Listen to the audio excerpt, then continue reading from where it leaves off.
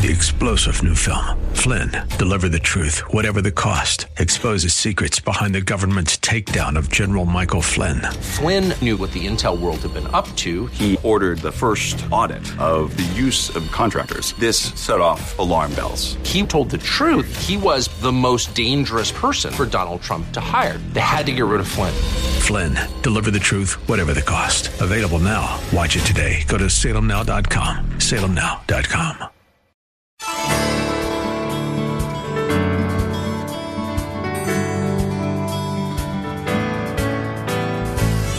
Hello again and welcome as we lift up Jesus with Pastor Dudley Rutherford. I'm Kyle Welch.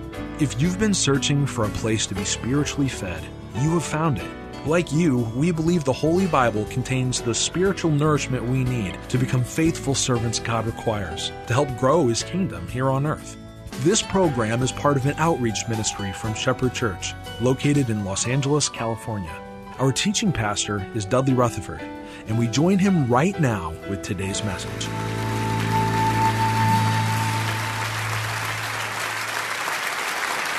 Good morning, good morning, good morning. Take your Bibles, if you will, and turn to 1 Corinthians chapter 9. 1 Corinthians chapter 9. I want to preach to you on the subject, the only race that matters. The only race that matters. Paul uses the world of athletics to drive home some spiritual truths. All right, so he did it, so we're going to do it. Number one, write this down. He compares the Christian life to that of running a race. They all knew what running a race was, a literal race. He wants them to see that their Christian walk, their life as a Christian, is kind of like running a race. It's like an athletic game. He says in verse 24, "Do you not know that in a race, all the runners do what?" Now that's kind of obvious, isn't it? Now he knows it's obvious, but he takes a little time out. He's going to start talking about sports, and he's going to use some analogies in regards to a race. Now I want you to write these three things down as fast as you can. Number one, the Christian life is not a sprint, it's a marathon. And some people think that the Christian life is this short little race. No. If you decide to be a Christian and you get in the race, it's like a marathon, man. It lasts forever. Number two, write this down. The Christian life is like a race. It begins the day you get saved, and you run this race forever until you die or until the Lord Jesus Christ returns. Number two, write this down. What he tells these people is to be focused and run with a purpose. Be focused and run with a purpose. Verse 24 in your Bibles. Do you not know that in a race all the runners run, but only one gets the what? The prize. But then notice what he says down in verse 24, and this applies to us. You need to run in such a way as to get the prize. In other words, it doesn't matter if you're in first or second or third or fourth or fifth or sixth or seventh place. When someone looks at you and they see you running, they ought to see you running in such a way as though you're trying to win the prize. You should be earnestly striving diligently with all your strength and with all your energy to win the prize. When someone looks over you, that's what they ought to see. I love people when they're competing in a game and they're going so hard. It doesn't matter what the score is. They could be up 20, they could be down 20. You can't tell what the score is by the way they play. They play every single moment with passion. They give everything they have. There might be only 2 seconds left in the game, but there's some people that are giving everything they have. I don't really care what the score is. I just want to see someone competing as though they're trying to win. How many of you agree, or can you say amen on that? And what Paul is telling us, now say that, now we all agree with that in the world of athletics. Paul says this is true spiritually. That when you become a Christian, you sign up, I want to serve Jesus. Bang, the gun goes off. Now you're in the race. And you run and you run and you race until the day you die. You should live every moment of every day with all of your strength, honoring God in all that you do. Now, If you go up to verse 22, you'll see what his purpose was. He ran with a purpose. What was his purpose in verse 22? He says, I have become all things to all men, so that by all possible means I might save just some. He knows he can't win everybody. He's going to try, okay? And when he says, I might save some of you might be offended by that. He knows that the Lord is who saves, but he also knows that he's a vessel that God uses to lead other people to Christ, okay? So he says, I become all things to all men, so that by all possible means I might save some. I want you to write this down. He lived his life for one purpose, and that was to get people saved. And you cannot argue with the fact, if you study through the New Testament, Paul went on 4 different missionary journeys. He planted churches everywhere he went. Over in 2 Corinthians chapter 11, it lists all the stuff he had to go through to preach the gospel. He was flogged 5 times. He was beaten with rods 3 times. He was shipwrecked 3 times. Once he was stoned. And it says there in chapter 11 that he worked harder than anybody else. And then he wrote half of the New Testament, the book that you're holding in your hand. He lived for one purpose, and that's to see people come into the kingdom of God. I'm going to say it's going to be shocking to some of you. It is shocking. It's funny. It's almost sad. But do you know that there have been people in the church who've actually criticized me? And part of their criticism is, Pastor, you only care about one thing, and that's getting people saved. You know what? I have one word for anyone here who you look at my life and you criticize me and say, Dudley, all you care about is getting people saved. I have one word for you. It's the word duh.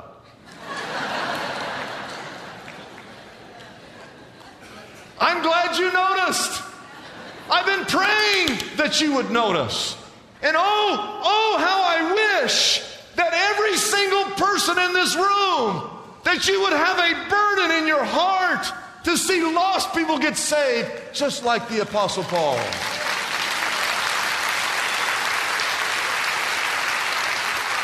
Now, whether you win the world or not, I don't know. But you ought to at least live your life in such a way that it looks like you want to win the whole world to Jesus Christ.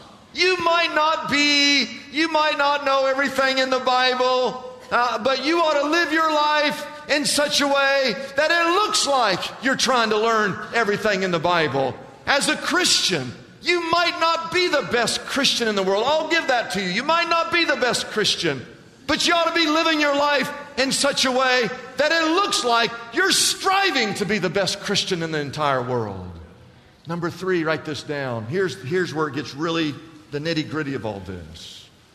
In order for you to be successful or to live this life and to run as though you're winning, it takes self-discipline. Self-discipline. Verse 25 is the key verse. He says, everyone who competes in the games, talking about the Olympic Games or the Isthmian Games, they go into what's called strict training. Everybody say strict training. Now, in any competition, it takes strict training, self-discipline to be successful. And I have to tell you that I always feel everything in my life, I feel like I'm competing. What am I competing for? I feel like I'm in a battle competing for the souls of men and women. Who am I competing against? I feel like I'm competing against the devil. Because the devil doesn't want anybody to get saved. The devil doesn't want you to get saved. The devil doesn't want you to go to church. The devil doesn't want you to be spiritual. The devil doesn't want you to read your Bible. The devil wants to destroy this church.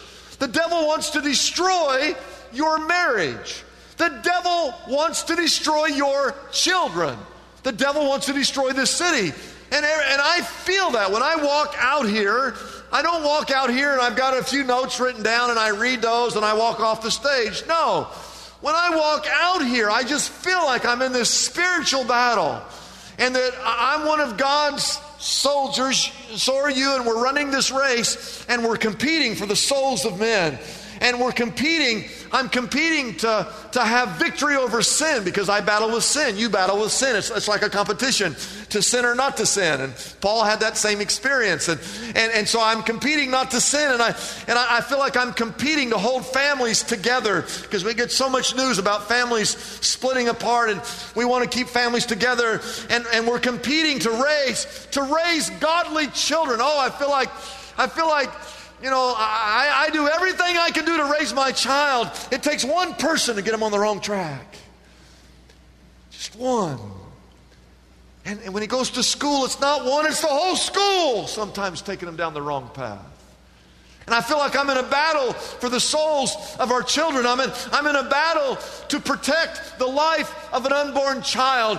I'm in a battle not to allow the culture of the world to influence the church. I'm in a battle every single day to make sure the church remains pure, the pure bride of Christ, so that when the Lord returns, that we are ready to go and be with Him.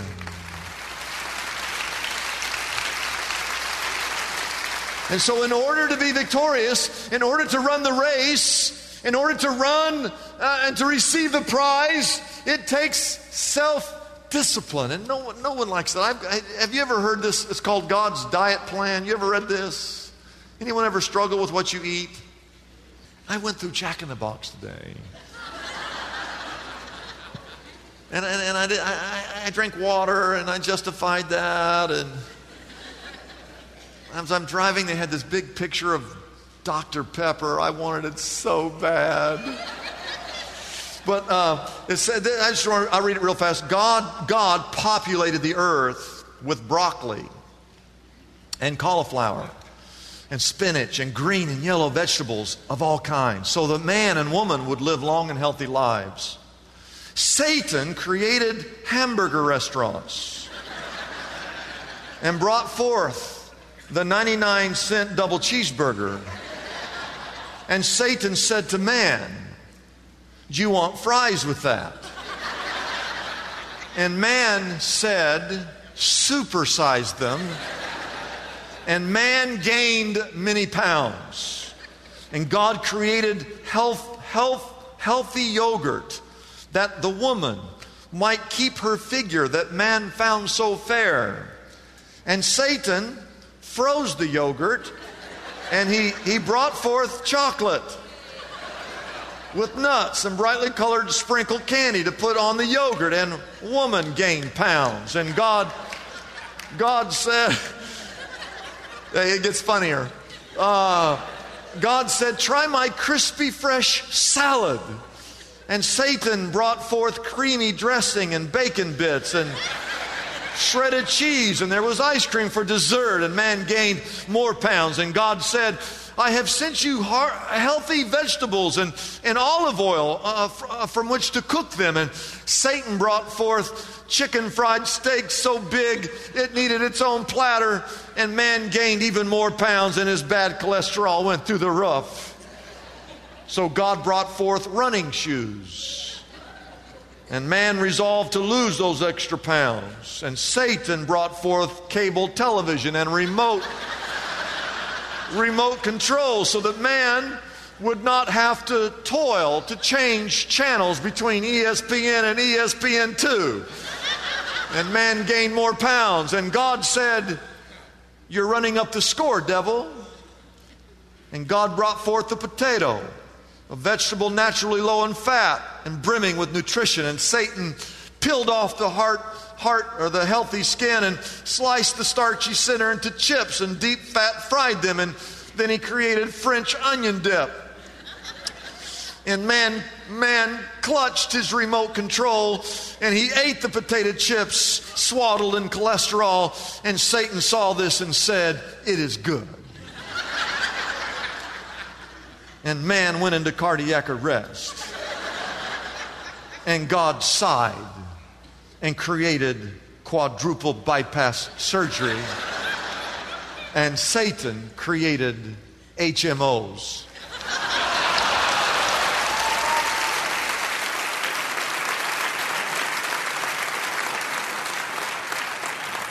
And so in order for us to run this race, and here's what you have to understand. This is where this whole thing comes together. We've been talking about some real serious stuff. We've been talking about sexual immorality. We've been talking about being sexually pure. We've been talking about, not offending people and living your life in such a way that you're not offending other people. We've been talking about being single and remaining single, or being married and staying married. We've been talking about it, and all of a sudden he starts talking about sports. Why would he start talking about sports? Because he wants you to know that if you're going to live like a Christian should live, it is going to require some self-discipline on your behalf. Now, I want you to write this down quickly. There's a difference between self-discipline and forced discipline. Self-discipline is where you put restrictions upon yourself. Forced restrictions are when someone else puts restrictions upon you, which really don't do you a whole lot of good. I mean, you have your kids, you'll put them in the backyard, but you got a fence in your backyard. You go out there and play, but there's a fence. Don't go over the fence. You'd never put them out in the front yard because you'd never see them again, all right? You'd be 3 blocks down. In the back, go back there. It's kind of that fence is kind of a forced discipline. Some of you have a leash with your dog. I've seen you walking your dog. And the dog, he can go wherever he wants, but he's on a leash. You can only go so far. Some of you, I've actually seen you put kids on leashes. I've seen that too. Okay? But as a parent, you have your son or your daughter, when it's dinner time, if you let a kid eat what he wants to eat, he's going to have Cheetos every day. Cheetos for breakfast, Cheetos for lunch, and Cheetos for dinner.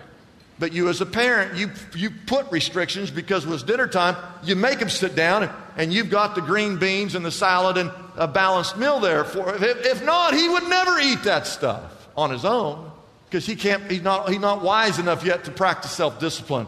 So it's the same way, now stay with me, being a Christian. In order for you to live and run as though you're going to win, you're going to have to say no to some things, all right? Doing devotions. You got to decide yourself. You've got to carve that out. If a mom or a dad makes a kid read his Bible, the kid's not going to get anything out of the Bible. But if the young man gets up every day and says, I'm going to read my Bible, guess what? That young man will get something out of the Bible. You came to church today. You didn't have to come to church, but you chose. Man, there's 1,000 things to do in L.A., but you chose to come to church. That's self-discipline. And by being here today, you see that self-discipline got you here. You're running the race with perseverance. And when someone looks at you coming to church, they go, hey, that guy, he must be serious. Now, if your parents forced you to come and you're sitting here, you don't want to be here, I'm not sure it's doing you much good because it's forced discipline. You get baptized over here, I could just grab you right now, lady, and just dunk you over there. Is that going to do her any good? No. But if she comes by herself and she goes, I want to do this, I need to discipline myself. Out of all the things in the world, I need to start saying no to the things of the world and I need to follow Christ. Then there's great worth and there's great value to that. Look at verse 26 and 27 quickly. Therefore, I do not run like a man running aimlessly.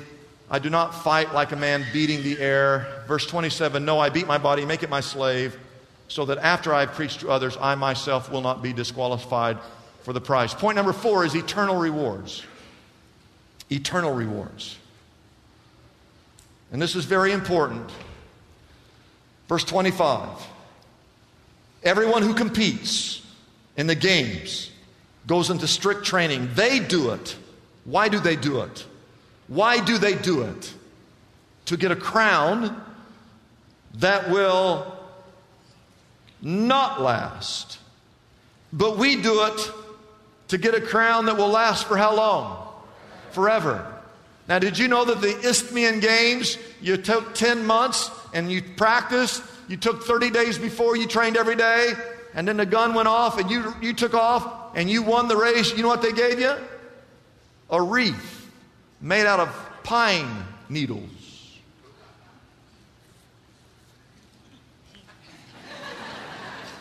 All that work for that? Yeah, that's what you get. High school, you play a whole year, they give you a little trophy. That trophy cost about $20, maybe 10. Here you go, kid. Thanks for all that hard work. Right? The Olympics, you know what they give you for the Olympics? Oh, now we're talking. A gold medal. The thing's about that big around. Now, how many of you rather have a gold medal than a wreath made of pine needles? Yeah, give me 2 of those. But did you know that at the end of time, when the Lord comes back, that gold medal is going to be about as worth as much as those pine needles? And I don't care what it is that you're striving for this very moment, whether you're looking for fame or fortune, whatever it is you're looking for, the things of this earth never, ever satisfy. He says, those who compete, they do it to get a crown that will not last, but we do it. Why do we run this race called Christianity and run with all our heart? Because one day we will receive the crown that will last for how long? It will last forever. I want you to write this down. Forever is forever. Forever is forever. I want you to turn quickly to 2 Timothy chapter 4. Throughout the Bible, several verses, passages, the Christian life is referred to as a race. We've looked at one of them today. I've tried to tell you today that you get in the race the day you become a Christian. And once you become a Christian, you're to live every single day and give everything you have to honor God. And if you'll do that, at the end of time, you will receive an eternal reward that will far outweigh any earthly award. The same guy who wrote chapter 9, what's his name? Paul. He also wrote 2 Timothy. The difference is, when he wrote Corinthians, he was a middle-aged man. When he writes 2 Timothy, he's an old man. And he's about ready to die. And what you're going to read are some of his last words before he dies. 2 Timothy 4, verse 6, he says, "For I'm already being poured out like a drink offering, and the time has come for my" what? Departure. And then he says these words. He looks back over his long life, and he says these words, "I have fought the good fight. I have finished the race. I have kept the faith."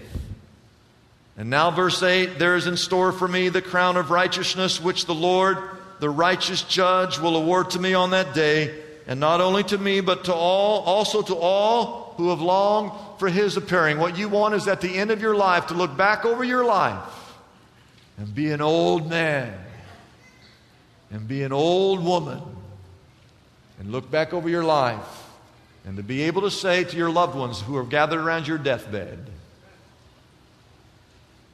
"I have fought the good fight. I have finished the race. I have kept the faith. And now there is in store for me a crown of righteousness." Amen. It's a blessing for us to bring this program to you every day.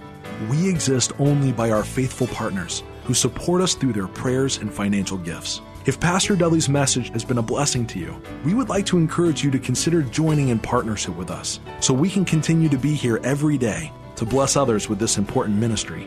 Your gifts, whether large or small, are greatly appreciated and go directly to help keep us on the air. You can find out more about supporting us by calling our toll-free number, 888-818-4777. That number again is 888-818-4777. We have operators standing by and ready to take your call. You can also support us by going to our website, liftupjesus.com/reach. That address again is liftupjesus.com/ and then the word reach. We live in the most distracted culture in the history of the world. We see about 10,000 messages every day. We even touch our phones about 2,000 times a day. We're literally being overwhelmed with information. That's why there's no better time than right now for Dudley Rutherford's remarkable new book, One Thing. Rediscover a simpler faith in our complicated world.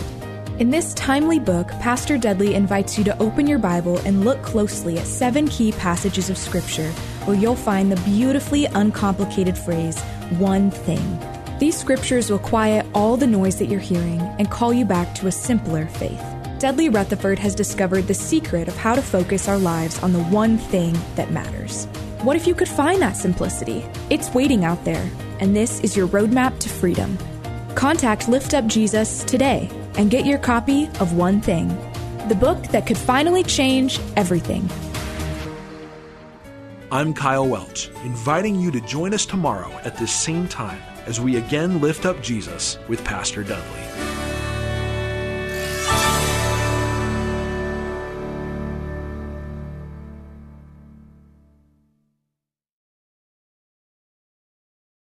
Three-star General Michael J. Flynn, head of the Pentagon Intelligence Agency, knew all the government's dirty secrets. He was one of the most respected generals in the military. Flynn knew what the intel world had been up to. He understood its funding. He ordered the first audit of the use of contractors. This set off alarm bells.